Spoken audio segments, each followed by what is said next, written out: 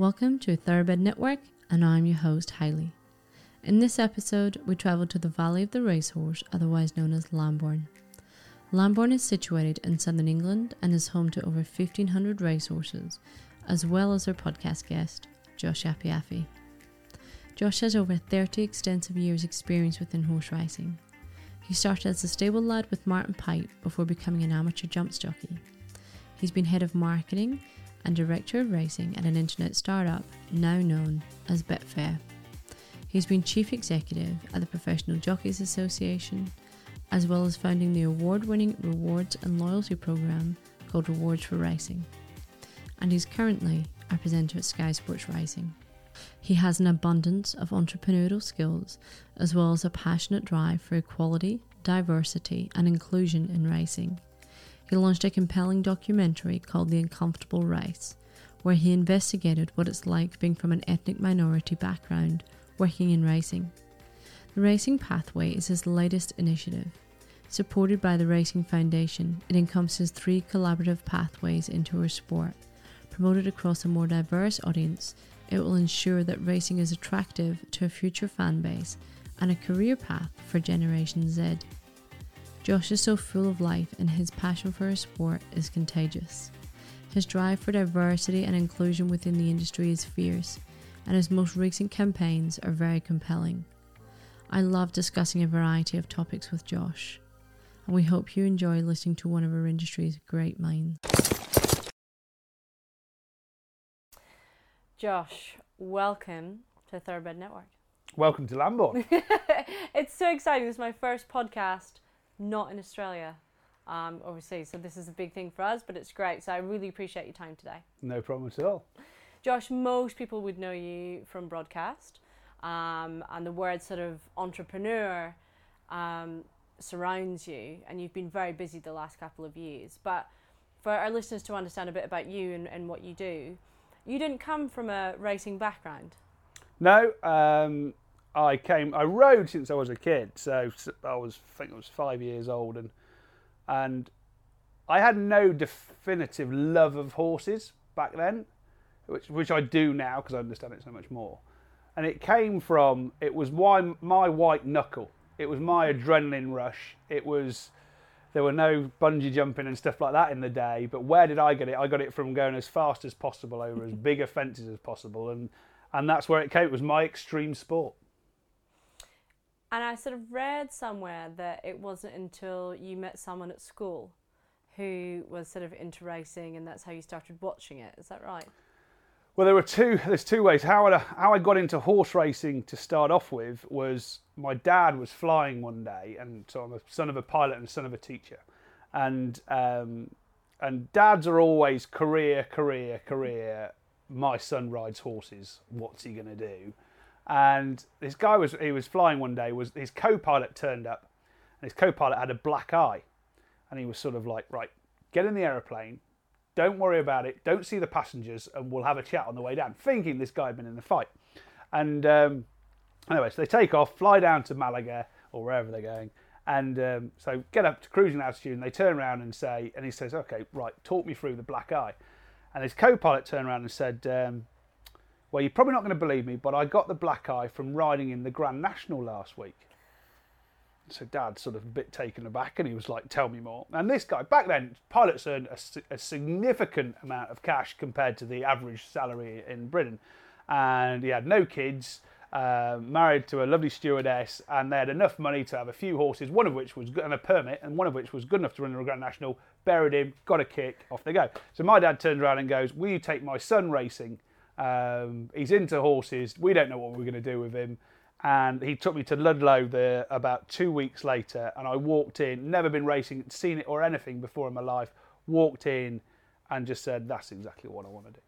What was that experience for you, being on a race course for the first time? What do you think, what was the magic that got you really interested? It's what I do every single time I take someone racing for the first time. Is I take them down to the last fence and just sit them there, and they just walk away, and they're bought, they're done. The noise is unbelievable, and people don't realise that jockeys talk in races, or the speed that you go over those fences. People just get it. Or you take them to start in a flat race, that's where the magic happens, and it's tangible magic, and you don't have to be educated in the sport to understand. Wow, it's like sitting on the bend of a Grand Prix or whatever it works out to be. It's going to be, as we saw at the first bend at the previous Grand Prix, the British Grand Prix, should I say. So that's what it's all about. It's understanding the action. So at 16, you decided to move out of home and head to Martin Pipes. What was the dream there? Why did you choose Martin Pipe? My dad comes into it quite a lot, even though he knows absolutely nothing about horses. He's been a great guidance, and I came to Lambourn for the first time when I was 15 because he said, "Where are you going? If you're going to leave school at 16, where are you going to go?" And I said, "Okay." I came down here for a couple of weeks for Kim Bailey, and then came back, and he said, "So where are you going to go?" And I said, I'm going to go to Simon. I'm going to write to Simon Sherwood, which is hilarious. So I didn't know Simon Sherwood. I obviously know him very well through Oliver now. And he said, "Why are you going to go there?" I said, "Well, he's starting, I'm starting, and we'll build up there." So and Dad said, "Well, I see your logic, but who's the best?" And I said, "Well, Martin Pipe. He's like not just the best, he's like leagues above everybody." And he said, "Well, write him a letter." And I said, "I can't write Martin Pipe a letter." And he went, "Yeah, you can." And what I hadn't realised is that through meeting the pilot at, I think I was 9 when I first went racing, for the next 7 years, I went and rode out at various different yards through this guy introducing me to. So from Alex Stewart to Richard Lee to Conrad Allen to Kim Bailey, and all of them had written me a reference. So when I did apply at 16 to Martin and Carol, there was a CV here that said, "Look, this kid works hard, he can ride, blah, blah, blah." All of them thinking I was probably going to go and work for them. And then... yeah, amazing. I got a phone call 2 days later from, we're a piss-taking family like we are in this house. My parents were with me. And so I remember sitting on the couch like I am now, and my mum coming in the living room and saying, "Mrs. Pipe's on the phone." This is 2 days after we'd sent the letter. And I'm thinking it's like Auntie Doris. So I go and pick the phone up and sort of go, "Hello," like this, taking the piss. And it was like, "Hello, George, it's Mrs. Pipe." And then I absolutely pat myself. And then 3 days later, went down for an interview, and my dad drove me all the way down to the West Country. It's 250 miles from home. And interview went well, got the job.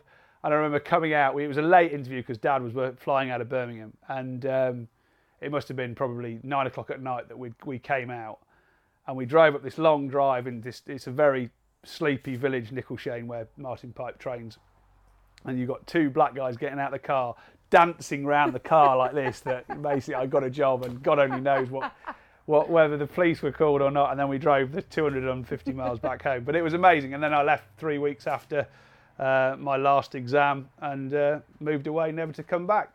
And so at that point, the dream was to be a jockey? No, I suppose my strapline is I was too tall to be a jockey and too fat to be a jockey and too short to be a basketball player. But I did both, and always knew I was going to be eventually too heavy and too tall, and not too tall, too heavy, I suppose, because there's plenty of jockeys that ride that are 6 foot plus nowadays. But I just followed my dream, and it's one of the things I always believe: if you follow what makes you happy, and if you do things that make you happy, cash will follow, or a job will follow, or you know, wealth in life isn't just generally cash. If you're happy, you see happy bin men, you see completely depressed stockbrokers and people that work in the city. So you've just got to be happy, and that was my happy place. And Jesus, weirdly, as soon as my parents left, who I loved to death, drove up the drive, I was even more happier because I now had independence. I was 16, and I look at my kids now, one of which is 17, and he'd burn pasta. So, I mean, he wouldn't be able to leave school, leave home at all now. So, God only knows. And so you did ride as an amateur. Yeah. What was that day like when you had your very first ride? Well, my first ride, Mum and Dad had the horse that I got when I was in Pony Club and all this kind of stuff. They bought me an ex-racehorse that was an absolute lunatic. But I learnt a hell of a lot on him, but at a very fast speed. And we managed to win a hunt race we had one ride and I had the hunt race, and he won. Just basically bolted off of me for 3 miles, and then went to pipes. But and that wasn't really on a race course; it was a hunt ride. So, but that was the first sort of taste of racing, and I'm very jealous of what's around nowadays with the Pony Racing Association. I think it's absolutely fantastic because, you know, when I was riding, we were so this is like at very early 90s. The whole, except for Peter Scudamore, pretty much everyone was Irish because they've been riding in pony racing for, you know, since they were 8 years old and having 300 pony rides. And then we have our first ride and they look like Steve Corfin, and we've been sat in Pony Club with heels down and thumbs on top. There's all we've been taught to ride. So I think now you're seeing the standard, the British standard of rider go exponentially up. And you've got, you know, Harry Skeltons and Richard Johnson. I mean, I rode in Richard Johnson's first race. I won Richard Johnson's first race, I think, at Uttoxeter. Yeah. That's a pretty good claim to fame. Yeah, well, you did beat him. The only time I beat him, yeah, exactly. So, at what point did you call it quits and say, "Look, you know, this isn't going to be my long-term career"? I spent a couple of years at Pipes. I went, but then I got to a stage. I've always felt if I don't feel like I'm progressing, I'm gonna do something about it. And I went back to college and did a year at college while still riding, which was racehorse training and business management, which was a course they ran up in the Midlands. Sadly, didn't last for more than a couple of years, as in the course. I then went to America and rode in America for a year, and came back and was beginning to become disillusioned with it because. If you continue to ride and you don't feel like you're getting anywhere, I'd be riding probably 10 or 15 horses a day in America, both in the track in the morning and farm in the afternoon. And you come back and you start losing your love of it a little bit. And I didn't know what to do. And I was sort of 20 and 21. I was 21, I suppose. I was a bit disillusioned and didn't really know what to make of it. My parents had separated, and I went and saw a career psychologist and did a lot of psychometric testing, various different ones, not just Myers-Briggs, but 3 or 4 different ones. And you combine them all together and it will then spit out various different things of what you've been interested in, because I do a lot now through the mentoring that I do with quite a few people in the sport and outside the sport. And you can turn around and go, like, the world's your oyster, this big sweet shop, and you don't really know which way to turn. What psychometric testing does is it goes, concentrate on that corner over there. And it just narrows it down that you can start looking at it. And I took the same psychometric tests 20 years later at 41, and I come out exactly the same. It's quite interesting. Quite interesting psychology. Yeah. And so from here you did quite a few years at Betfair.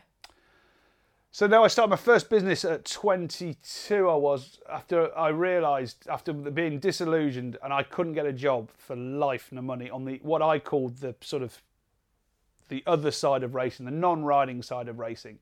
And the day I got turned down, I didn't even get an interview for the clerical assistant at Market Raisin Racecourse.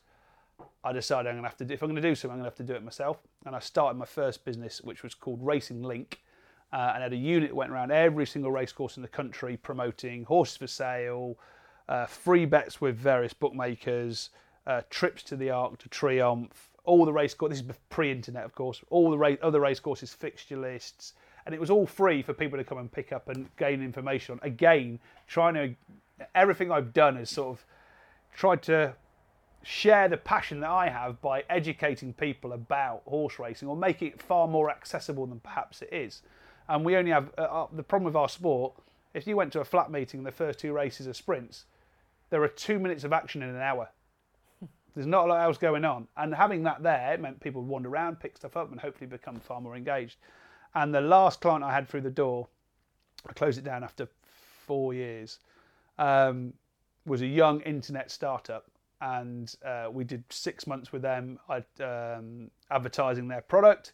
And they said, can we pay you instalments to help cash flow? And I said, yeah, of course you can. I think our deal was about $3,000. So it was like £500 a month. Off you go. And at the end of 6 months, the first round of foot and mouth hit, and I had to close the business down. Didn't go bankrupt, remortgaged my house, paid everyone off. And that company then rang me and said, look, why don't you, there's an advert in the Racing Post this weekend. you should apply for it if you're keen to be our head of marketing. And that company was Betfair. And they started off, there was probably 20 of them when they rang me when we first did the deal, in terms of me helping them 500 quid to help with cash flow. I mean, geez, it's mad, isn't it? Multi-billion pound business. And so I went there, and there was I don't know, 40 or 50 people there. And then when I left, there was 1,500 7 years later. 6 years later. It was the most amazing period from sort of 01 to the beginning of 07. What did that sort of teach you about growth in business and just general taking something from this and growing it into something better? Well, there's a massive question. There's a lot of screw it, let's do it. Yep. You know, far too many things in racing it's getting slightly better, but it's got a long way to go. Killed by committee is basically what happens in horse racing. Yep. And again, all the work that we've done in terms of where we are now, in terms of the new initiatives coming out, the reason why we've gone and done it ourselves is because if it went to a committee, it just never happens. It just gets killed by bureaucracy. So Betfair was one. Martin Pipe was one. Rewards for Racing that we run. Everything I've done they've been challenger brands, companies and people, where you go against the grain and you go, well, why can't you do that? And someone may well come back with the question why you shouldn't, but you still will go and do it. They're disruptive brands is probably what I'm looking for, and Martin Pipe disrupted the training fraternity. Betfair disrupted the bookmaking industry like you wouldn't believe. And I have no problem going and being the minority and going up against and changing things for the better. If it's good for the sport, then it's good for what I want to do, you know. So talk to me about Rewards for Racing. What was the big drive behind that? I saw a statistic. So from Betfair, I went and did the Jockeys Association role for a couple of years, and whilst there, or just as I went in there, actually, I was offered to a license of a loyalty rewards program for horse racing, and I had some friends that were launching it in golf, and said, look, we could, do you want to come in with us and look at it for horse racing? And at the time, I looked at it and I went, this is a brilliant business model, but the sport isn't right. So here's a lesson for you: you've got to make sure that your market is ready. You might have the best product in the world, but your market's got to be ready. Can you imagine if you bought a smartphone out in 1940? They'd be like, what is this? It's an alien thing. And to give you the idea behind that is, in 2007, 70% of people that went racing either bought their ticket by phone or they walked up. And when we launched in 2011, it flipped. There were various reasons. In other words, there were 70% that bought them on the internet. Now, the reason why that had happened, there are various different reasons. One, it takes our customer base a little bit longer, and it is an older demographic in terms of racing's customer base to become trusted. It was only 6 or 7 years ago that still 50% of Cheltenham's membership were paying by cheque. I mean, it's... And you're telling me that they haven't got an email address. Of course they have, because they book flights on Ryanair and EasyJet, but they don't there because this is naturally what they then go and do. The other thing that happened was, back in sort of 07, music nights, there were these Friday nights at Newmarket, that was it. And then it's obviously grown exponentially, the amount of music nights, and you don't turn up to watch Tom Jones or UB40 without a ticket. So people are very much used to going tickets. So it flipped that way, and society started to move forward in terms of trusting the internet and online purchases. So then when we did launch in 2011, the market was ready for something that we'd done. And the reason why we launched was the stat had come out that people go racing 1.2 times a year, which was a very rough grey stat that had come out from one of the racecourse groups. But it was very apparent that people, because it's actually not really 1.2 times a year, there's a core group that go regularly, and there are other people that go probably once every 3 years. It doesn't mean they don't like horse racing, but it's a bit like, I might take my kids to Alton Towers. They might have a great day. Are we going to go to Alton Towers next Saturday? No. Are we going to go this year? No. Are we going to go next year? We might not.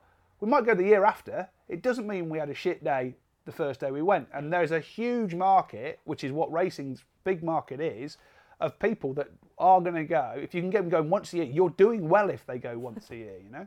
Yeah. So I think what's attracted us to you is you've always had a very strong voice and loud voice, I'd say. Yeah, you've sort of pinpointed quite a few things in racing that you like to have discussion about, that you like to bring to the forefront. And I think sort of one thing that the main thing that I'm getting when I'm coming back to the UK is there is quite, the Racing Post sort of put out this year that there is quite a decline in race goers. Do you think, like, how friendly are we to someone that's coming to racing for the first time or the younger generation? Another big question. I think we are at a tipping point, and people like myself and others have been vocal around it, but it's a bit like when you tell a kid don't go near the fire because you burn yourself. Until they burn themselves, then they'll still go near the fire, but you don't want them to burn themselves badly.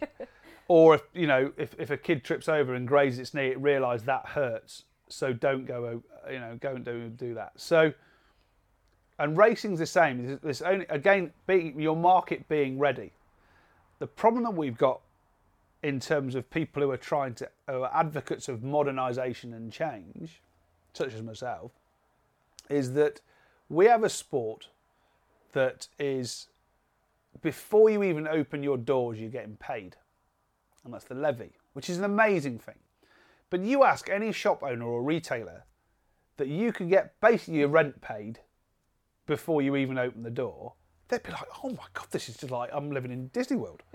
And that's what we've got as a sport. So they're in a very comfortable space and have been for a long while. So even if all your KPIs are showing downward spirals, they're all right because they're still getting some money that opens their doors. So getting them to realise that they needed to change, that you're not reflective of society and you're not going to survive unless you are reflective of society, and that you need to look at some of these trends, takes a lot longer. Now, am I loud about it? I'm lucky that I have a platform through Sky that I can bring about debate. What I'm not is a journalist that will bring up something by writing about it to create debate and see what happens. Everything that I do, I have some form of solution or initiative that I would be trying to bring about to create positive change. So there's no point starting an argument. You've got to have some solutions out there to go and do it. And whether those solutions are right or not, that's what I want to have the debate about, because I can't stand people that go, this is wrong, this is wrong, this is wrong. Okay, so what's right? And they don't know. They're just there to criticise or knock people for trying. You've got to continue. You're never always going to get it right, of course. You've got to keep trying and you will eventually get it right. So we've got various initiatives that are going on at the moment. They won't look the same in 5 years' time because they'll mature and they'll go through. But don't kill it before it even gets to the start line. And racing is a classic at trying to kill stuff off because it fears change, and most people fear change. Yeah, a big part of your drive was the racing pathways, but there's several elements to the racing pathways. There are, and that was the problem, as I was saying. It's been very difficult over the 30 years that I've worked in the sport full time, 31 to be precise, that when you walk into a room, if no one looks like you, you don't feel comfortable. And I've gradually become more and more uncomfortable in racing's room, and also disappointed really, because I want more and more people, and it doesn't matter where you come from, to share the passion that I have for horse racing and the great career that I've forged within the sport in various different roles. And I think it's making it sure that it's an option for people. Now that's the problem. If you asked 1 million teenagers now what they want to do when they grow up, not one of them is going to say, I want to run Ascot, or I want to run Cheltenham, I want to be in, unless they're going to be a rider. They don't talk about horse racing. Whereas a good few of them will say, I want to run Old Trafford, or I want to run Goodison Park, or whatever it is. And we need to become an option. And so the pathway was formed on the back of my frustration with the sport. I was part of the Diversity in Racing Steering Group back in 2017, and after 2 years, again, completely frustrated because it was committee led. Now, the people on it are lovely, lovely people, and some of them are very, very good friends of mine. But the actions, it had no power, and the actions that needed to happen, I was like, screw it, let's do this. And it's like, oh, well, we need to do this, and we need to do that. No, let's just go and do it. And after 2 years, and to give you let me give you an example. On day one, I turned around and said, oh, look, one of the great courses that are out there is the BHA graduate course.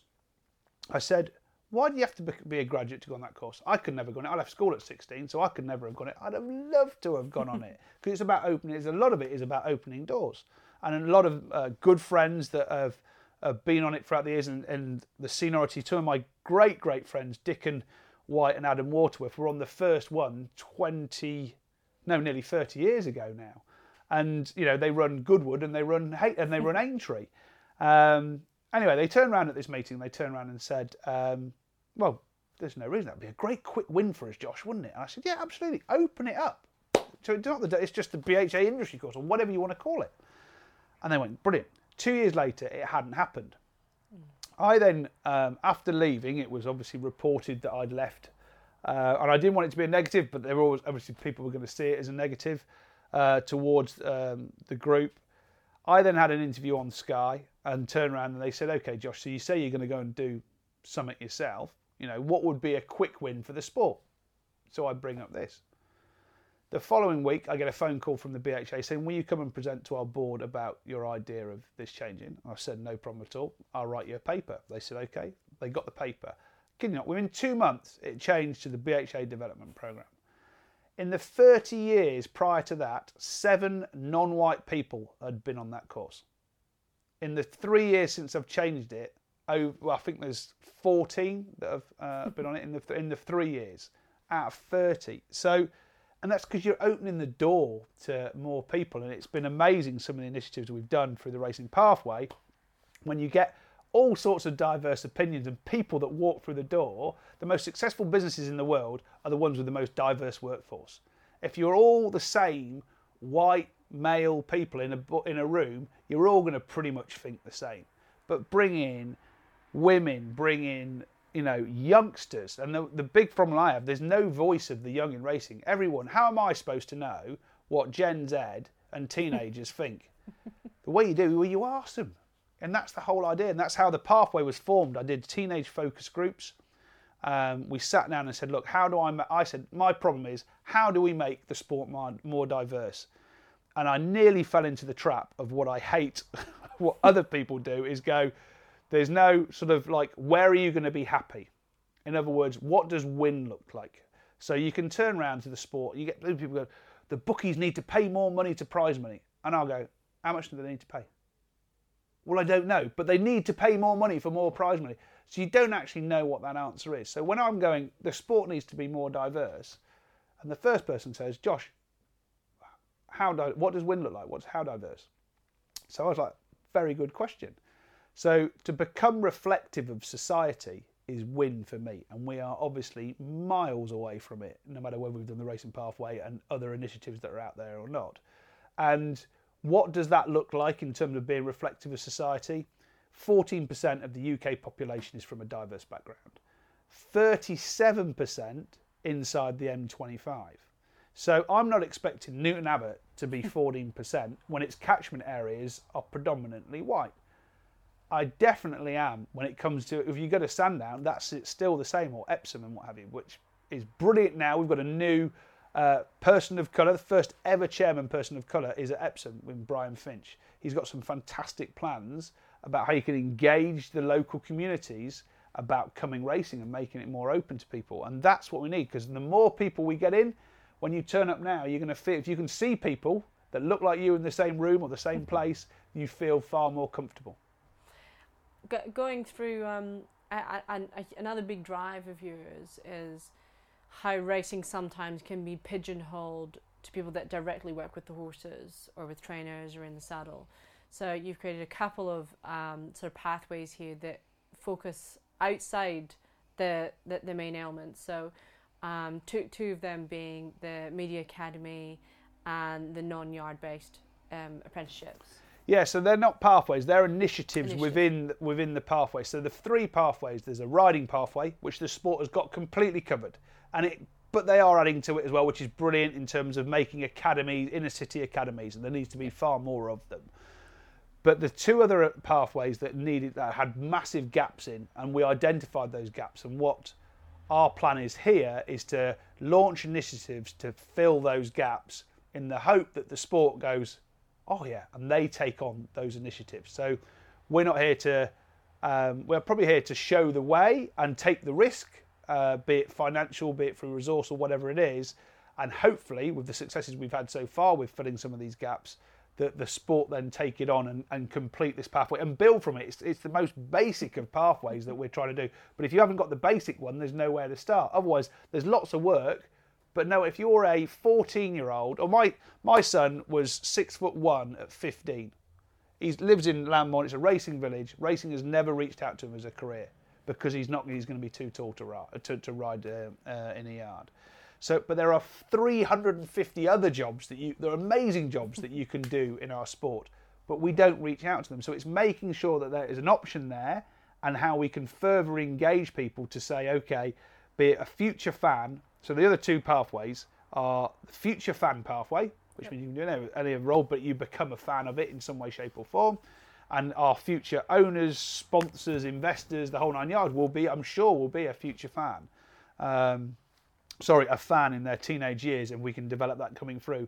And the 3rd pathway is the non-rider employment pathway. So these are all the jobs that my son could potentially have gone down if he's not going to ride, that you can still get a job in this sport. So we're talking like transport, bedding, what other sort of roles is there out there for people who wouldn't know?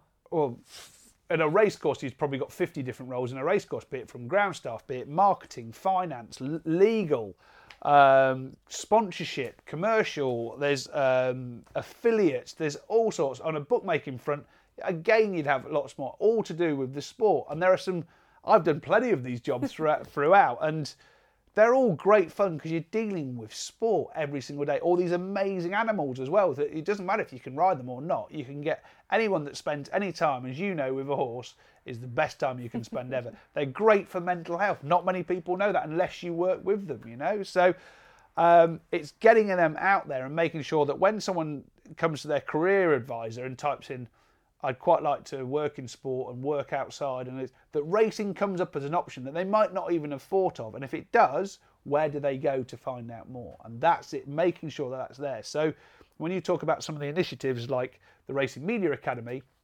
that was born out of the fact that I needed to do a whole awareness campaign. And if the awareness campaign has generally white, upper class or privately educated males as the faces of our media in sport, there's only Rishi and I that are non-white that are in the media on a regular basis. We need to get more diversity coming through, because if people need to see it, if you can't see it, you can't be it, they say, and I need people to see it. So doing the Racing Media Academy was something that was a little thing in the back of my head, and I went, well, the lucky thing I've got is through all the work that I've done in the sport, I've got access to the chief executives of all the media companies who all personally know me, and it was. I say it's easy. It's not easy, but it was easy for me to get the first meeting when I send a WhatsApp to them all and they go, yeah, Josh, we'll get in a room. And these people usually battle like Billy O against each other, and they're massive rivals. It's a bit like getting Formula One managers in a room together, And I thought, oh God, this is going to be a nightmare. And I remember the first Zoom call we did, and the first thing I said is, leave your weapons at the door.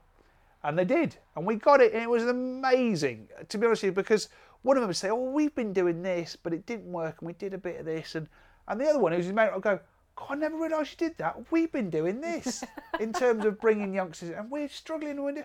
And it was great. And I'm like, this is brilliant, just getting them all in one room. And that's where the magic happens, when you get people together and the creative juices start flowing. And I said, look, this is the problem. I want to get more and more diverse, especially background diversity, coming into the sport through the media and being the faces of it. How are we going to do this? And in my head was, a week's course and then on placement with each of these mini ones. And I said, look, I'm willing to pay for it. I'll put my money where my mouth is and we'll go and let's go and do this. So they were like, brilliant, don't even have to apply for budget. Off we go. And we had 3 or 4 meetings. We met every month. And then we designed this week of some amazing speakers in Newmarket, which was Guineas Week. We launched in the beginning of December last year for applications. We got 188 applications, various ones from around the world. And the only stipulation was a willingness to learn. That's all I wanted. I wanted 10 people in a room. And I then stepped away from, in fact, I think I helped get sift through some of the CVs and then left it to Abby and Lee to work with the media partners and to do the interview. So I remained independent and we ended up with 10 of the most amazing individuals I've ever met. And I'm delighted to say, as we sit here today, coming towards the end of July, that 6 of those have got jobs within the sport, in the media. 2 are still doing placement.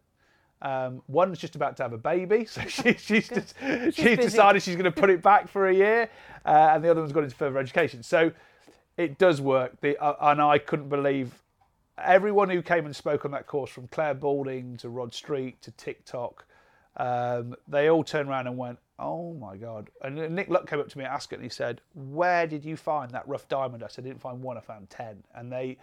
And we've looked back at that process as to how you find it, and they're now all getting mentors to help them through this. There's no point bringing them in unless you look after them. So they get independent mentors, and they'll be part of the interview process for year 2. So that means that they'll be there again, helping more diverse people come into the sport. So what is the course? So they've applied for it. Do they have like a week with you first before they go to a placement? So they have this whole week in Newmarket, based at the racing school in Newmarket, and they have speakers each day across the sport and across the media. So, like I say, TikTok came in, Sky were in, Racing TV came in, both on a social front. They did a day behind the scenes at Sky. Claire was amazing. Balding was amazing. Came in. It was like, oh my goodness me! But she was absolutely brilliant. Rod Street was brilliant in terms of Great British Racing. We had the heads of social come in for Sky. We racing Lee Mottershead and Lydia Hislop hosted a whole day. Equine Productions did a whole day in terms of camera work and sound. And then at the end of the week, they had a mock race day. So we had apprentice jockeys where they had to do, we had a race up the gallops in Newmarket. It was filmed with all the EP stuff, so out the side of a van. One of them was producing it, one was doing social media, one was doing walk and talk. One of the hardest things, as we all know as a broadcaster, doing walk and talk interviews is very, very difficult. But we had one of them doing that as they came back in with a horse. It was brilliant. So they learned what they learned throughout the week. They then put into action on this mock race day. And the feedback we got from them was like amazing. Like, we'd have been so out of place, feeling so out of place at the beginning of the week, and then boom, they were there. But what the big thing that got me is they bonded. Like, within 20 minutes of being in the room on the Saturday night, they were just a team, and the WhatsApp group buzzes on a daily basis with various things, and they have become a team. And that's just it. People say, how are you going to expand it? And I think 10 to 12 is as much as we're ever going to do, because they've remained a team. Yeah. There's a huge support network there for them to go and do stuff. So yeah, I'm delighted to say I've now, and I got funding for it after we launched it. And I'm, again, screw it, let's do it. I'll find funding, and if I have to pay for it, I have to pay for it. But because it's so good, funding came along, and I'm delighted to say we've secured funding again for next year. Because the partners that so they get to go and do. It's almost like it's a paid internship. Yeah, they do 6 to 10 weeks at one of the media partners. So I've got a couple more next year that are coming in. So it's Sky, Racing TV, JSC Consulting, Racing Post, Race Tech. So it's not Mickey Mouse companies. Oh no, and that's what you're going to get at the top of your CV. Because even if you don't go and work there, you're going to get a reference from Sky, from Racing TV, from some big known companies in the media that are going to say, boom, and you're going to get to try all sorts of different things. Because you might come in wanting to be, most of them come in wanting to be a presenter, and leave after, not leave, but when they do leave after their placement, they know so much more about graphic, sound, and wherever it's going, or being an assistant producer. And one of the best stories, well, not even a story, that happened this year was, so I turned up. They had to be there on a Saturday at 6 o'clock in the evening, and I turned up about 5:30, and there was a guy that was already there at 5 o'clock, and he came up to me. He said, Josh, I'm Michael. I said, oh, hi, Mike. I said, oh, well done. You know, you're early and all this kind of stuff. I said, oh, did you drive down and stuff? He said, no. I said, oh, did you catch the train? He said, no. He caught 4 buses for 18 hours because he couldn't afford a train fare. He went from Newcastle to Milton Keynes, 4 hours in Milton Keynes to Stansted, 4 hours in Stansted to Newmarket, and walked from Newmarket because he couldn't afford a cab. He said, but I wasn't going to be late. Those are the kind of people that are out there. He's just got a job at Racing TV. So it's just, and those sort of things, that's the one that Nick Luck, and Lucky had him on Luck on Sunday as well, and was just like, this guy's unbelievable. He's broad-jawedy and he's as passionate as they come. And roll on. There are lots more Michaels out there, and I look forward to bringing them into the sport. I was interested, you got just under 200 applicants, and you got 70% male, 30% female. Do you think there's any particular reason for that, or that's just how the cards fell this time round? When that happened, I went out straight away with that stat, because if I was to get 10 and it ended up being 70 and 30, remember, I started all this to try and create a far more diverse sport. Yep. I didn't want to get called out if there were 7 males and 3 women as the end result, which reflected the applicants. So I went out early with that stat because it might well have been that. We ended up with 60-40, with 6 and 4 in terms of the final 10, and that wasn't anything to do with us, but it's to do with the sport. So we've got out to the sport with people like Women in Racing and said, look, we need to make it an option for racing needs to become an option outside of riding for women as a career path, especially in the media side of things. So it's going to be interesting to see what happens on the applications next year. I fear there's going to be hundreds after. And what we then set up the social media accounts that week, and we couldn't believe the followings and the feedback that it just went. Not in terms of likes and all this kind of stuff, but how we explained what was going on. People came on the journey with us, and they were just like, wow. And then the post and the media all followed up over the weekends beforehand. We had 2 or 3 got interviewed on, be it Nick Luck on Sunday, be it on the debate show, and it just went from there. And on the last night we were there, we were very kindly invited. They invited the students to Frankie Dettori's inauguration into the Hall of Fame, and we walked into a room of probably 100 people, which the students have since come back and said, if you'd have done that on day one, we'd have felt so out of place. It was unbelievable. It would just been, even though we'd be sort of like starstruck. We walked in on a Thursday night, and they walked in with their chests out, not like they owned the place, but with so much confidence that Frankie wanted a selfie with them. Not them asking Frankie for a selfie. And it was brilliant. And we've got this amazing picture of Frankie having a selfie with them. And people went like, they swarmed around them because they just exuded what we wanted in our sport. They loved our sport. People had started following the whole story of it all. And long may that continue, that they see these people go off into life. And their WhatsApp group is the class of 22, and they're going to help me get the class of 23. So just for listeners to get a grasp on that, it is worldwide. It is open to anyone can apply. Okay. Yeah.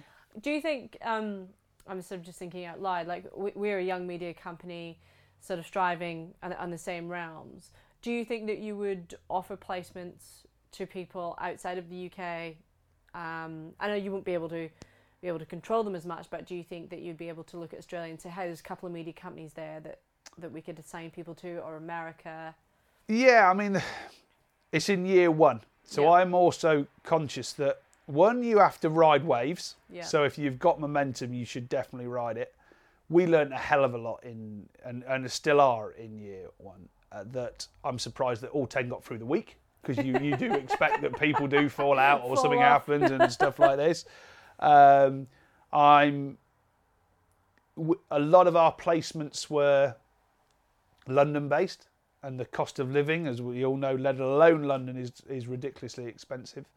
So I'm working on a bursary fund at the moment to help with living in London for your 6 to 10 week placement for next year. We got it sorted this year for those, and be it through personal sponsors, as in that we'd arranged, or I did one, and some of the media companies came in for others, just to help out, because we've got to make sure. And they also know there's a pressure on their shoulders, because they know I turned around to them on day one and said, I need you guys to be a success, because the Racing Media Academy is down to the success of you, not me.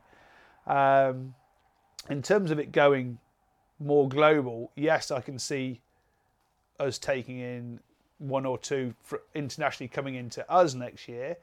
And then I've got quite a few international, be it public speaking or down at the Asian Racing Conferences in Melbourne next February, and talking to Racing.com, and I've looked at launching a few businesses. I actually launched Betfair down there way back in, I think that was 2004. Various contacts down in Oz and America and stuff. So it is something that you could roll out.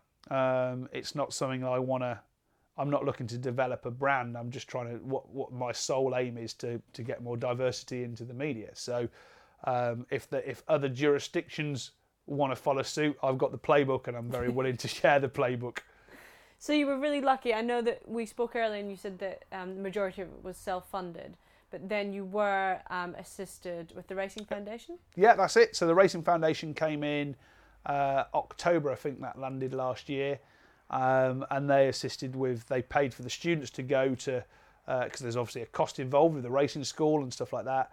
And they assisted. I had someone working that I took on full time to work on the racing pathway for me. They've assisted in a certain amount of days for him. Lee Molson, who I've got to give a massive shout out to. He is definitely, basically, I provide the ingredients and he bakes the cake, and boy does he make an amazing cake. And that's what the racing, all the initiatives that we've done. He's been the grafter, the arse kicker, the herding sheep, whatever it is. He comes into it. Josh can have a bright idea, but you need as many Lees around you as possible to make it a success. And I think he's now the sort of the nanny of the 10 as well. If they've got a problem, they go and see Lee. So no, and that's what you need. You need people like me that can probably assist in opening the doors and getting those chief executives all in a room to start off with. And then you need Lee and Abby and people like that to really develop them, and are very much caring. The social responsibility side of it all really comes from them, whilst I'm off trying to go and get us funding to go and do it again. Do you think with the success of this first 10 that racing's going to come to the party and start realising we need to have more of these, more diverse ways of getting into racing and coming on board?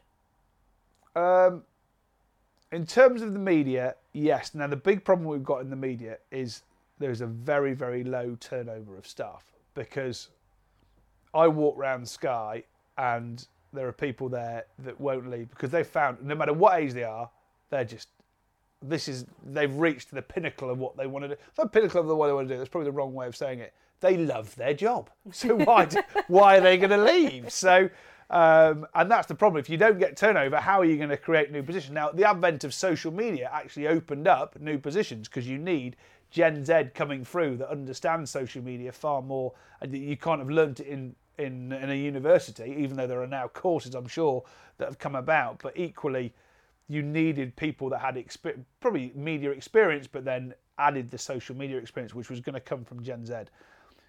That was one problem that we had, but it is starting to change, and that's why I don't want to take it. Why have I not got 50? Because I can't guarantee 50. I'm pretty sure I can get 10 of them roles and jobs within this sport each year as they come through.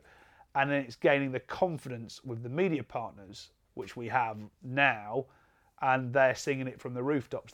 And so they should be uber proud of the support they initially gave me, but then boy, they needed to take it on. And but they equally have then turned around and said, look, you started this. Don't be just turning around and going, there you go, and disappearing. So we will be here for the next few years to assist in making sure it's a success. A huge thing that we've seen lots of other industries just thrive on. We've seen it with micro-influencers. We're watching people getting paid on Instagram to tell people about their favourite products, is content creation. And I know it's something that you were quite vocal about not so long ago when you were talking about the content that we put out isn't always that positive, isn't always that engaging, because we sort of talk about the sport and then the next sentence, this happened and there's bullying in the workplace and there's a drug issue or whatever. And we see a lot of sort of media outlets honing in on that because they think it's going to get traction. Do you think as we start bringing sort of Gen Z in, that we're going to start seeing a difference in content creation, have a bit more of a creativity about it? Great question. I hope so. I don't know. My prediction is that social media has a lifespan, that you only have to look at Facebook. That's what you ask Gen Z, that's what your mum and dad are on. It's not what they're on. So, and I think Twitter has become a really toxic place. It's not a positive. It started positive. It was great. So I think there will be, even though there's billions of users, TikTok and the algorithms that they use. I'm a big supporter of TikTok, but I'm not of some of the algorithms that I can see. There's they need to be very careful, these social, because I think they have a huge responsibility. I take my responsibility really seriously, and I don't know whether those media companies really look at the outside world and see what effect the algorithms that those platforms put out is it for positivity on this planet. And I have to say no, there's addiction issues within it that massively need addressing, and I think unless they do, it will burn out, because people will realise the mental health issues that it causes if the algorithm is incorrect. We're sort of going on the back end, we're July sort of 2022. What would you like to see for the industry in a year's time? Wow. For the UK industry, we've got some big things coming up. So we've got the gambling review comes out, the white paper from government. I'm significantly worried about affordability checks in terms of what that will do in terms of the revenue. I think there is a very, very small amount of people that are addicted to generally slots and casino games. And some of the bookmaking industry have made sure that we as a sport, which is predominantly funded by betting, is linked, that it's as a whole. So if you're gonna regulate, you need to regulate it all, rather than regulating the online casino games, which are 11 times more addictive than sports betting. And that's the speed of loss, in terms of you've still got to watch the event before you then go and do it again. Here you're like ding, ding, ding, ding, ding, ding, ding, and you're losing. That's why it becomes addictive. So that's a huge part, and so I can't predict which way that's going to go. But as the sport moves over to a turnover model, like it is in Australia in terms of how it's funded by bookmakers, if that will massively affect our turnover and affect the revenue to the sport.